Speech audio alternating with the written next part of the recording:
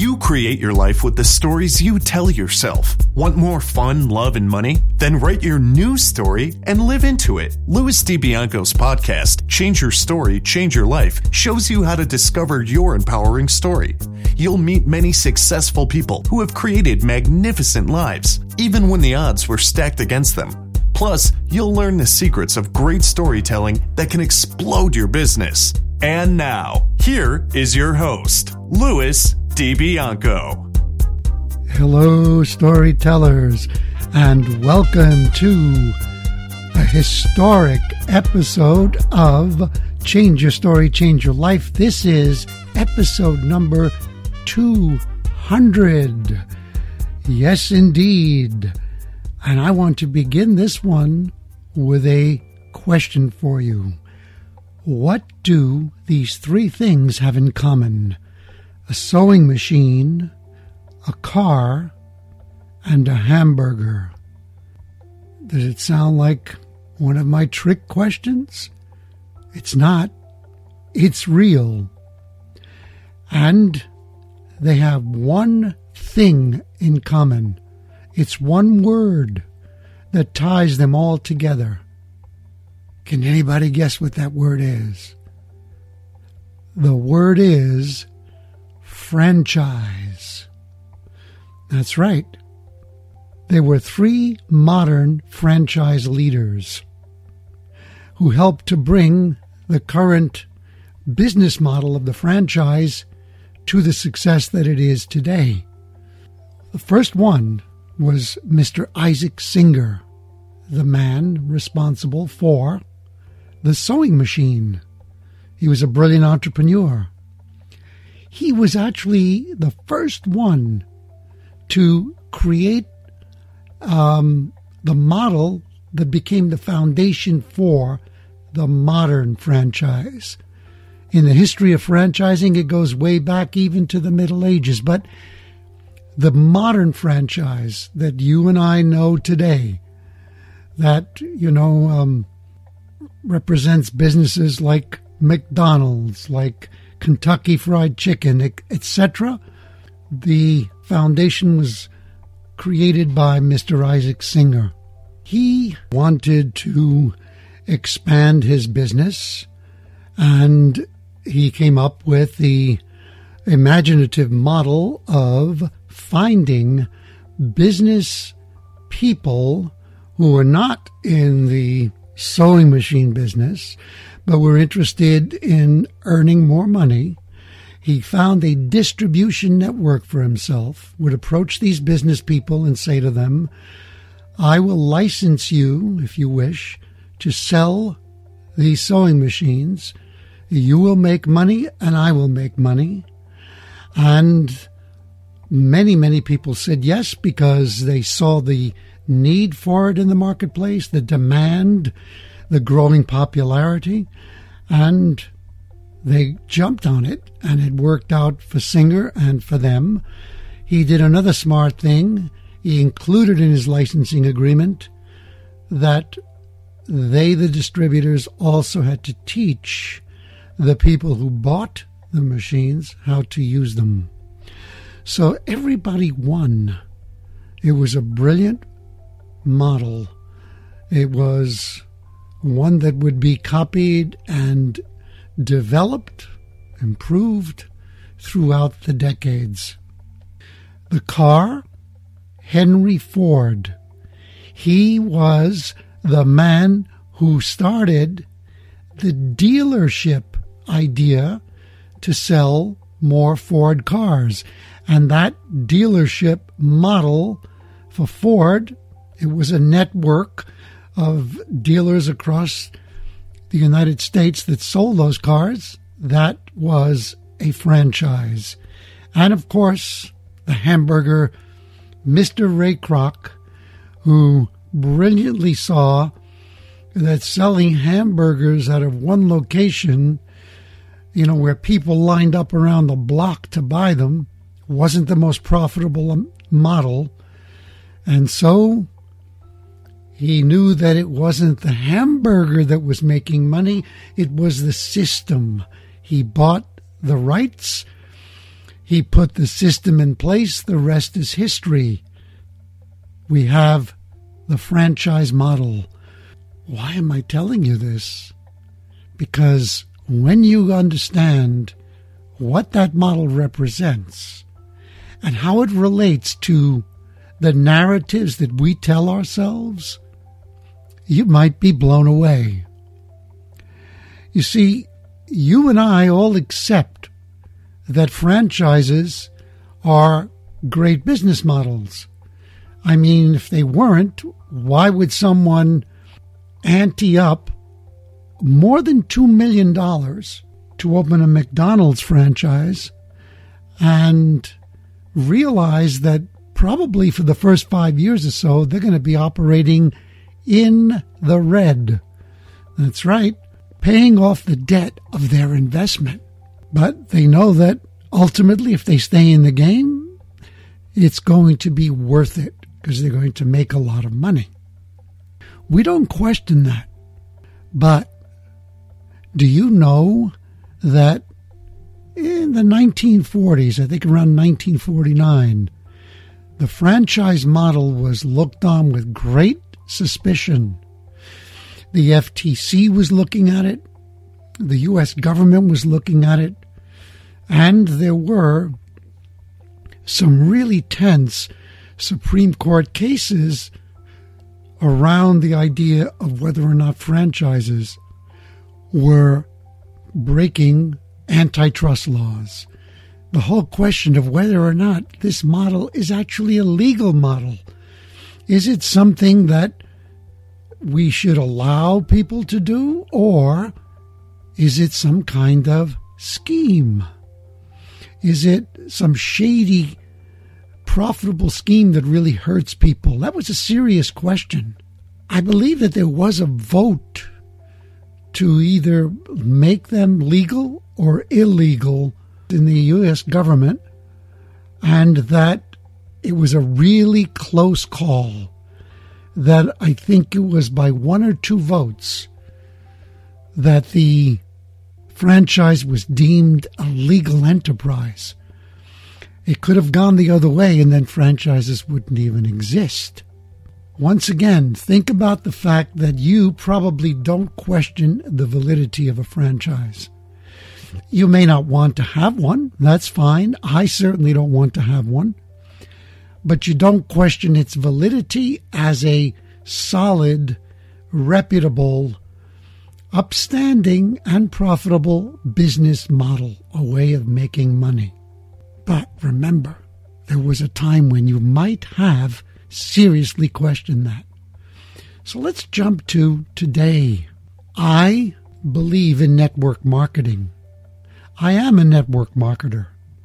I know many, many people whose lives have been so powerfully and positively transformed because of the network marketing model that is based on earning residual income as opposed to linear income. Residual income is exponential income. What does all that mean? Maybe most of you might know, but maybe some of you are not 100% sure. Sometimes when we talk about residual income, people immediately think, well, that's what, movie stars earn. And that's what songwriters earn. That's true. That's residual income. But you don't have to be a celebrity, a creative genius, a star to earn great residual income. You can be an ordinary person who creates an extraordinary life and an extraordinary income. When you get paid in a linear fashion, you're basically following the model of trading your time for dollars. You work a certain number of hours and you get paid a certain amount of money. There are probably pay raises built into the system. They're usually very, very modest. And in most cases, in fact, I would say all of them, the linear income model, that story about how to earn money, can give you a good to a comfortable life, a safe life, but not one that creates wealth, great wealth, and a great lifestyle. Yes, if you're frugal and you're wise with your money, you can take some of the money that you earn in a linear fashion, invest it wisely, and become wealthy. But then you made your wealth through the investment, not through what you were paid. Exponential income is so powerful. All you got to do to really appreciate its power is to look at how compound interest works. I may have mentioned this before. It's certainly worth mentioning again. It is a dramatic and real example. I have asked people, if I gave you two choices today, and the first one was to give you $1 million in the form of a cashier's check that you could immediately bring to your bank. It's good, the money's there, and it's yours. You don't have to pay it back. Or, I'm only going to give you 1 penny today. And every day for the next 30 days, I'm going to double the amount of money that I gave you on the day before. So on day 2, I would give you 2 pennies.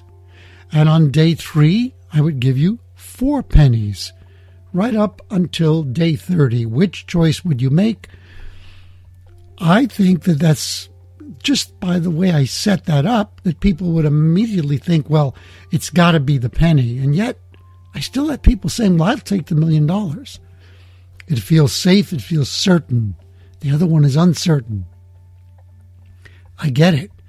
And if you look it up online, it's really interesting to see that maybe around day 14, day 15, the amount of money that you've gained is modest. It's not life-changing. But then there's a tipping point. There's a day. I don't have the table in front of me, so I won't guess which one it is. You can look it up. One day when the doubling factor hits, the growth is astronomical and it is life-changing. And by day 30, you would have more than $5 million. This is not playing with numbers. You can do the numbers, you do the math yourself. Do it on a calculator. Do it on an abacus. Do it any way you want. You'll have more than $5 million by following that exponential growth of 1 penny for 30 days. So this model is real. It's legitimate. It works.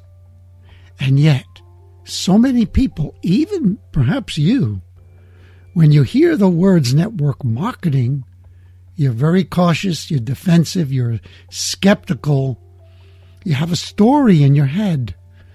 And very often that story leads people to say, well, no, I won't touch that because it's a pyramid scheme. I love to hear that because I smile and I ask.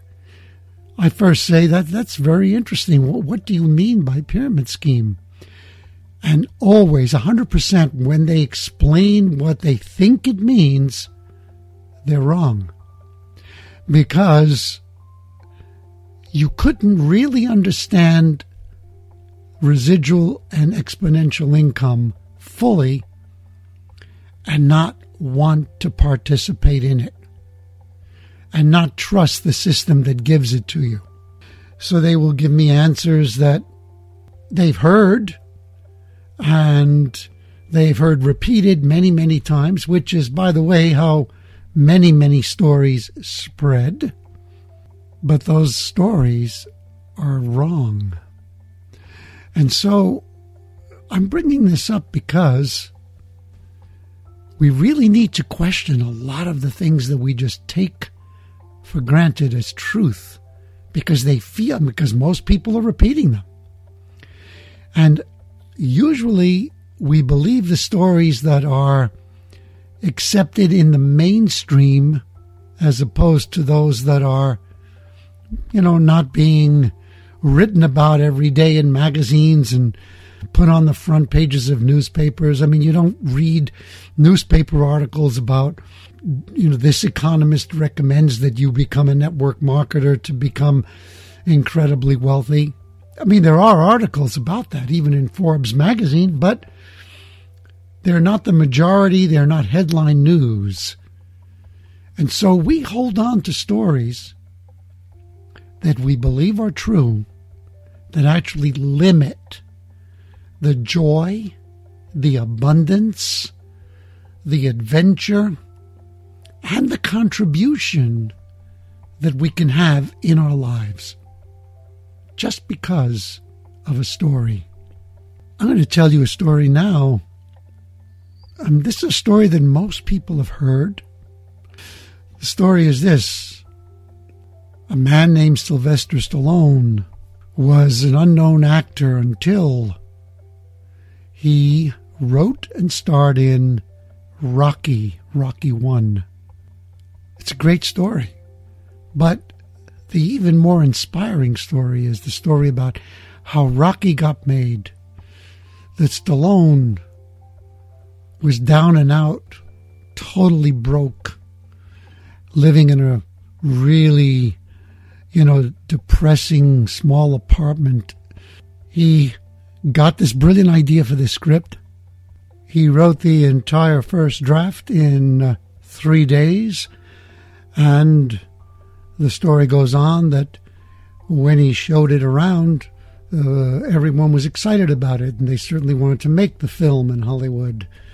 But then Stallone said, "You can only make it if I'm in the lead," and they looked at him like he was nuts and said, "It's impossible. We need somebody with star power. You're unknown." Names like James Caan came up. And he, as the story goes, kept holding out. They kept offering him more and more money.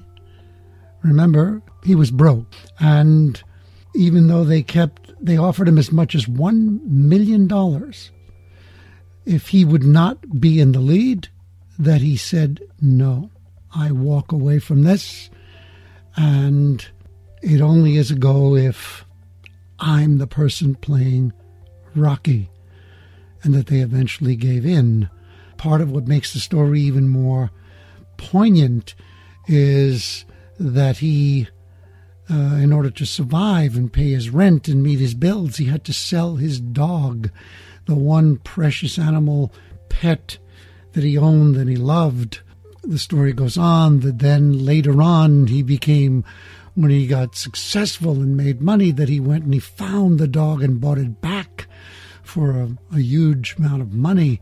And all of that tugs at our emotions. Here's the thing. Mr. Gabe Sumner, former head of marketing for that movie, tells us 30 years later, the story worked, but it was not true.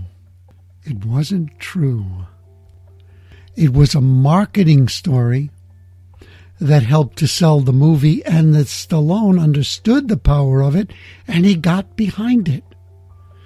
Because it was like the Rocky story with the additional emotional power behind it, that it was quote-unquote true. We love that. It was the Rocky story. It's about an underdog who stuck to his guns and to his dream, and then he wins.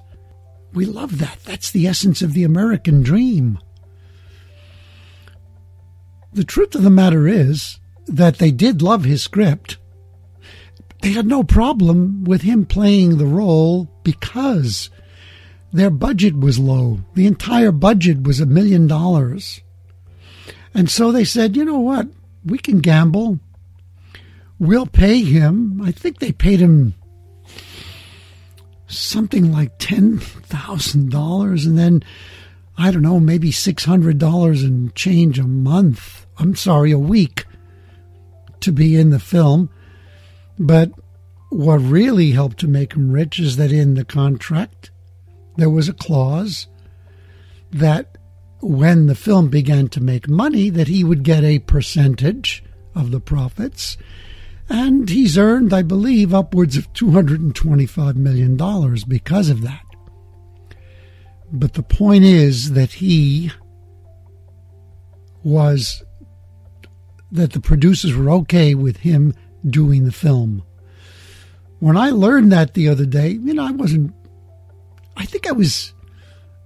I was both momentarily disappointed because a favorite myth of mine had been exploded. At the same time, I kind of felt great because it reinforced the power of story. The power of story to touch people's emotions and influence their behavior. Now, in the case of the story about residual income, if you are one of those people who struggle for money and you even resent people who seem to have a lot of money and it seems like it comes to them easily, but you won't go beyond the models that you've been taught to earn money. I'm not telling you that you should become a network marketer. It's not for everybody. Not everybody will take to it, but certainly be willing to explore the possibility if someone close to you offers it. Have you ever turned it down because you believed it was shady, that only a few people at the top make the money, which is absolutely not true? That is absolutely true in the corporate environment. That pyramid scheme holds true because if you're the CEO of a big, successful corporation and you earn 7 figures a year and you have someone working for you who is an employee, a great employee, who earns 6 figures a year, and that employee, let's say you're the employee, you're not the CEO, and you work harder and harder and do a brilliant job, extra hard, you may earn some extra money that year, but can you earn as much as the CEO? Never. Well, I wouldn't say never. There's only one way. You've got to take the CEO's job. You've got to become the CEO. That is the only way in that model, for the person at the top in that model will always earn more.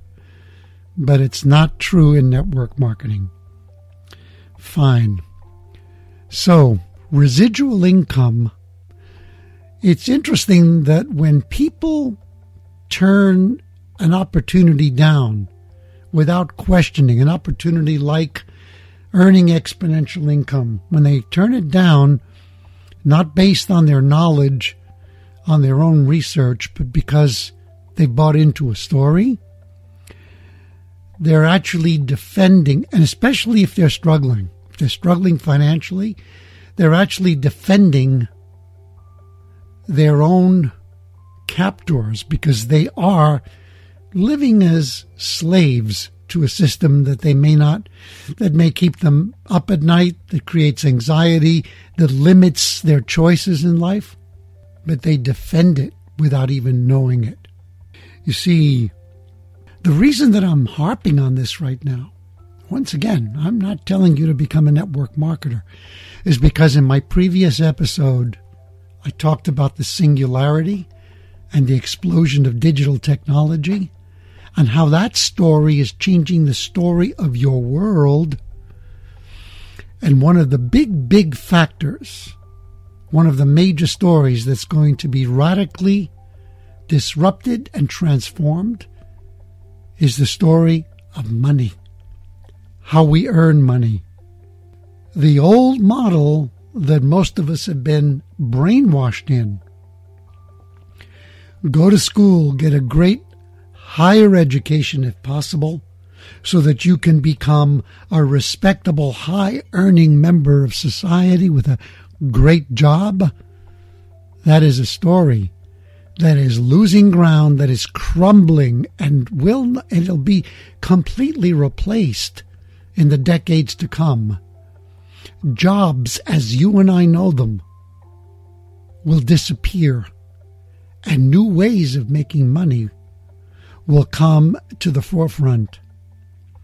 And what I see happening right now is that the linear model of earning money is losing ground quickly, is barely helping people to pay their bills, and that the one that's gaining ground, if you have the imagination, the trust, the courage to embrace it, is the exponential model, where you can create an unlimited income that continues to grow and rewards you over and over and over again, and actually makes your dreams possible. That's a story that people will either embrace or they won't. Where do you stand on that? The world is changing. Bob Dylan was so great. He kind of prefigured all of these things in songs like "The times they are a-changin'," you know. You got to admit that the waters around you have grown, you know. And if you can't, you'll soon be drenched to the bone. And if you can't get on, if you can't help to advance the story, then just get out of the way, etc. I'm paraphrasing his great song. Think about this during the next week. Is there a story that's limiting your life that you defend just habitually without really having all the facts? Doesn't have to be the one about residual income, but maybe it is, because the income story is powerful. When people say, money's not important to me, they're in denial. You can't take a step out of your house. You can't do anything without your actions being influenced in some way, shape, or form by money. And no, I'm not saying that you cannot be happy without it. But happiness is definitely, if you have the happiness mindset, you'll be much happier with money than without. And when you say money's not important, my answer would be, okay, but it is right up there with oxygen. So, look at the stories that are limiting you and take a leap. Be willing to challenge them. Begin by asking, how can I change my story and change my life? Tune in to the next episode of Louis DiBianco's podcast. Become unstoppable as you learn to change your story, change your life.